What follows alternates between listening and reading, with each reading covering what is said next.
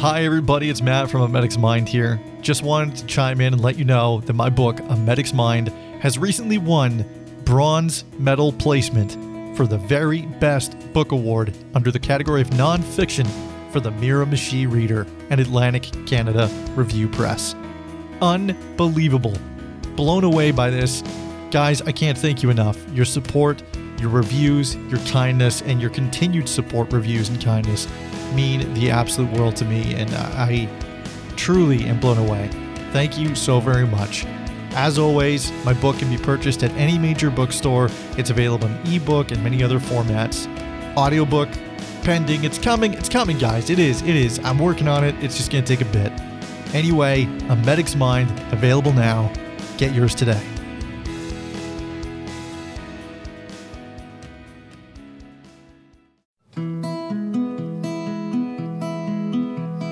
Come with me all on a journey through my head.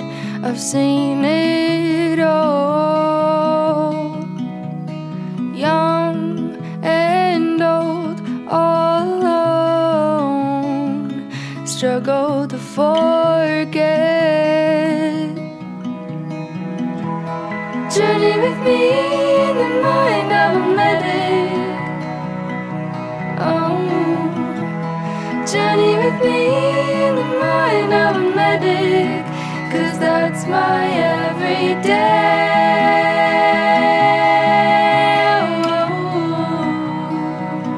In the mind of a medic. Well, hello everybody, and welcome to A Medic's Mind, the podcast. Thanks again for being here, as always. And holy crap, I mentioned it last episode that the episode prior to that was the fastest one that had made it to the 100 Club. Well, guess what you guys did? Knocked it out of the park. My last episode reached 100 listens in absolute record time. Unbelievable. I'm blown away right now. This is insane. You guys continue to surprise me. You guys continue to reach out to me. I love it. Thank you so very much. So, yes, I do have another blog read for you.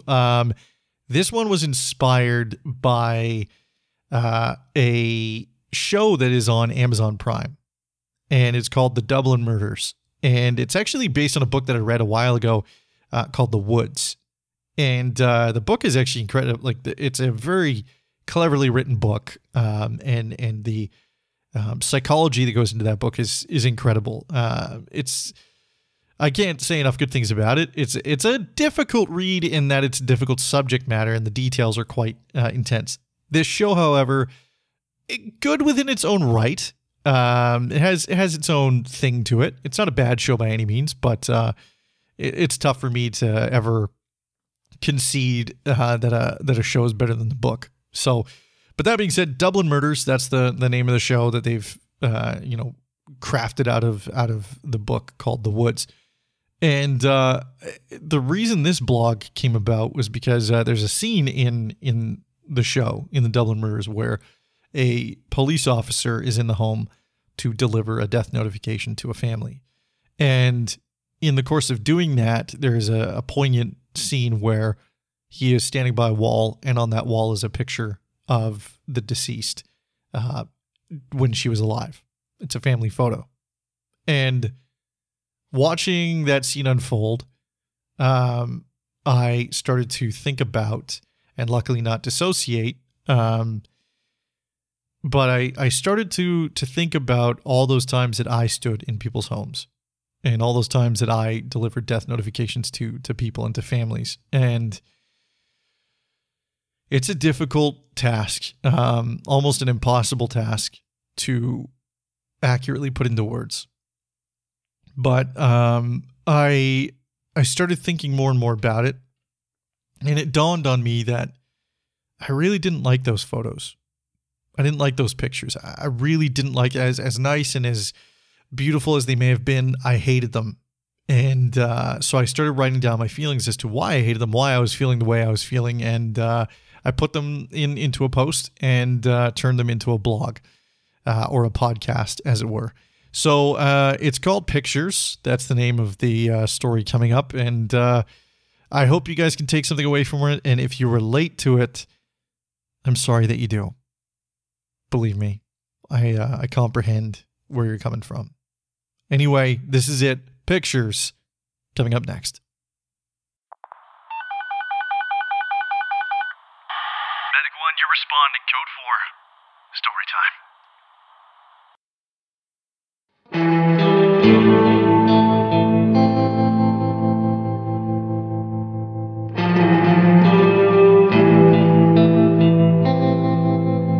Through the course of a day as a first responder, there are many tense moments. Moments that tighten the sinew and stir the mind. For me, 2 such instances that evoke such a response are those elongated seconds before my gloved hand reaches the cold metal of a doorknob to someone's home. You never really know what's on the other side. Despite having a dispatch system, you're just never quite sure what it is that you're going to witness once that door opens. It's not unheard of that some people will call for something benign, so as to throw off the police. And upon entry of that dwelling, you are at times witness to those stricken by violence, self-inflicted or otherwise. There may even be an aggressor still unseen. You must now rely on your wit and intellect in hopes of disarming an explosive situation. Everything inside of you wants to run, to flee and find safety. But you do not move. Not 1 inch. Instead, you muster a calm that emits from your voice, a posture that engenders de-escalation, and you stand without sway, talking to a monster, in hopes of finding humanity.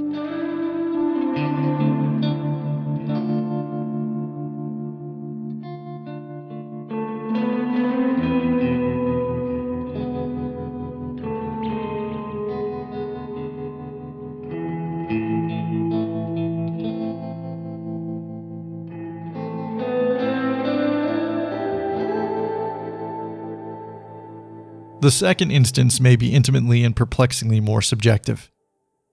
Pictures. Pictures on the walls. Seems simple enough, right?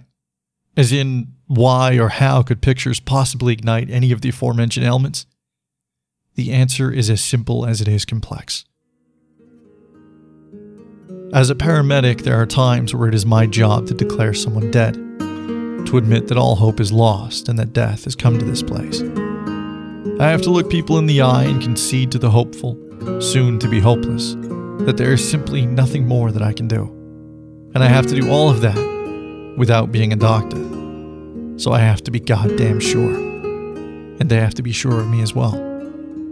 I have to demonstrate confidence in what I'm saying.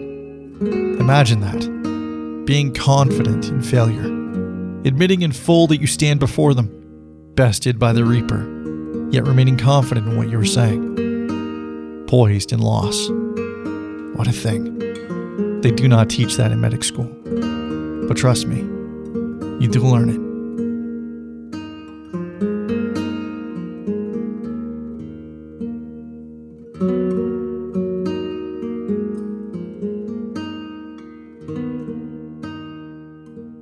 Conceptually, I know it's not my fault that death comes. But when it's my words that break the souls of the living, killing them inside, it's a hard thing, keeping guilt at bay. Further guilt begins to seep in the longer I remain on scene, remain in that house or apartment. The dead lay at my feet. Tubes, wires, stickers, and tape stain the body. And as I stand there, immersed by death, I am surrounded by hanging stills of the life that once was, of the life that I could not save. Smiling tableaus, protected by frame and glinting glass, all stapled to the walls. It is fabled that the Mona Lisa follows you with her eyes. I challenge you to stand in a room of the dead, surrounded by images of their living likeness. Now tell me they don't follow you, even outside that room.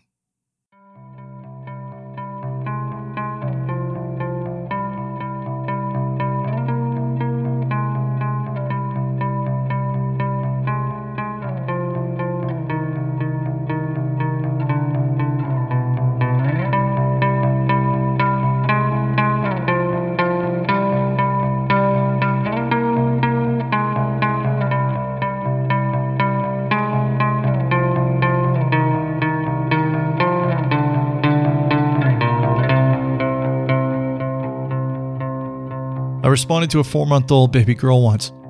She was found unresponsive by her older brother. When I arrived on scene, I picked up that baby girl and placed her on the cold hardwood floor.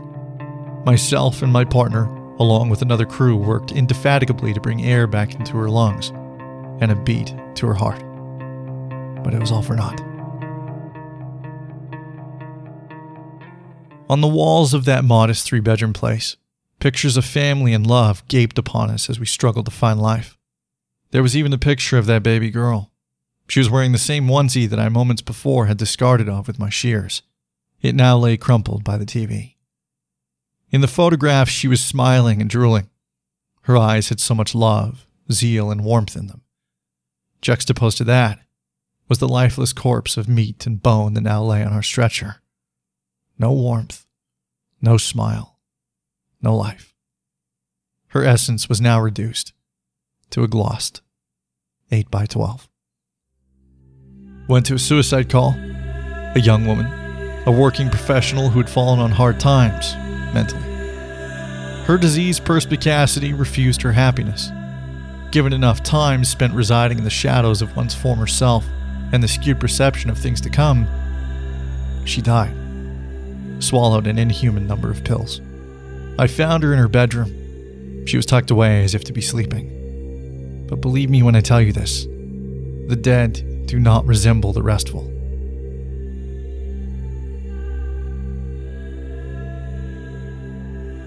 On her nightstand, the lasting prose of why she had done what she had. Blue ink, smeared by tears or sweat. And beside that neatly folded piece of paper was a picture, a framed moment of life's better times.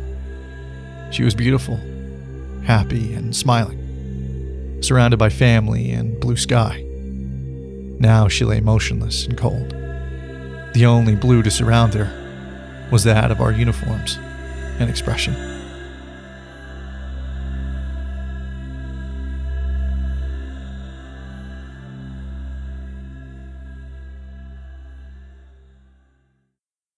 I carry a lot of pictures with me, wittingly and not so.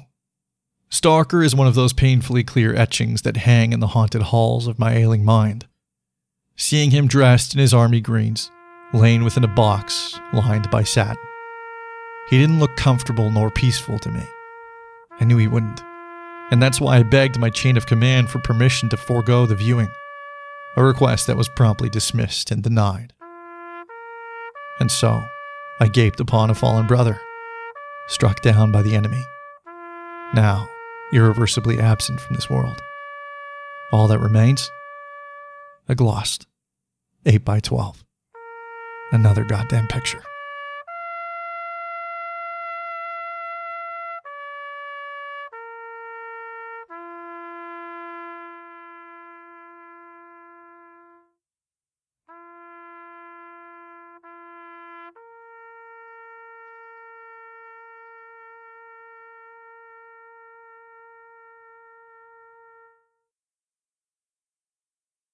I spent almost 3 hours in a stranger's home on a cold November day. Her husband had died while she had been in the shower. He was alive when she had hopped in, and slumped over in his office chair when she had gotten out. We entered the home and quickly ascertained that there was nothing we could do. Upon relay of that somber fact, she collapsed at our feet, wailing in cacophonous bouts of anguish. She cursed the shower, saying that she should have never gone to have one. The reason we had to be on scene was because we were waiting for the police. If someone dies unexpectedly at home, we are to contact the police, and they are the ones that take over and assist the family. It was a particularly busy day in the city, so there were no units to send us at first. Then we had to wait through their shift change, and after that, the city blew up again. While in this home, and given the passage of time, more and more family began to arrive. More and more grief saturated the hallways and living space of that bungalow. Having spent 3 hours in that place, I observed a lot of photos adorned to the walls and situated atop of a piano and fireplace. Pictures of a man who was now beyond our care. A man who sat dead in the basement beneath our feet. 3 hours. You can learn a lot about someone in grief-stricken romps through time. I learned more about that man than I ever wanted to.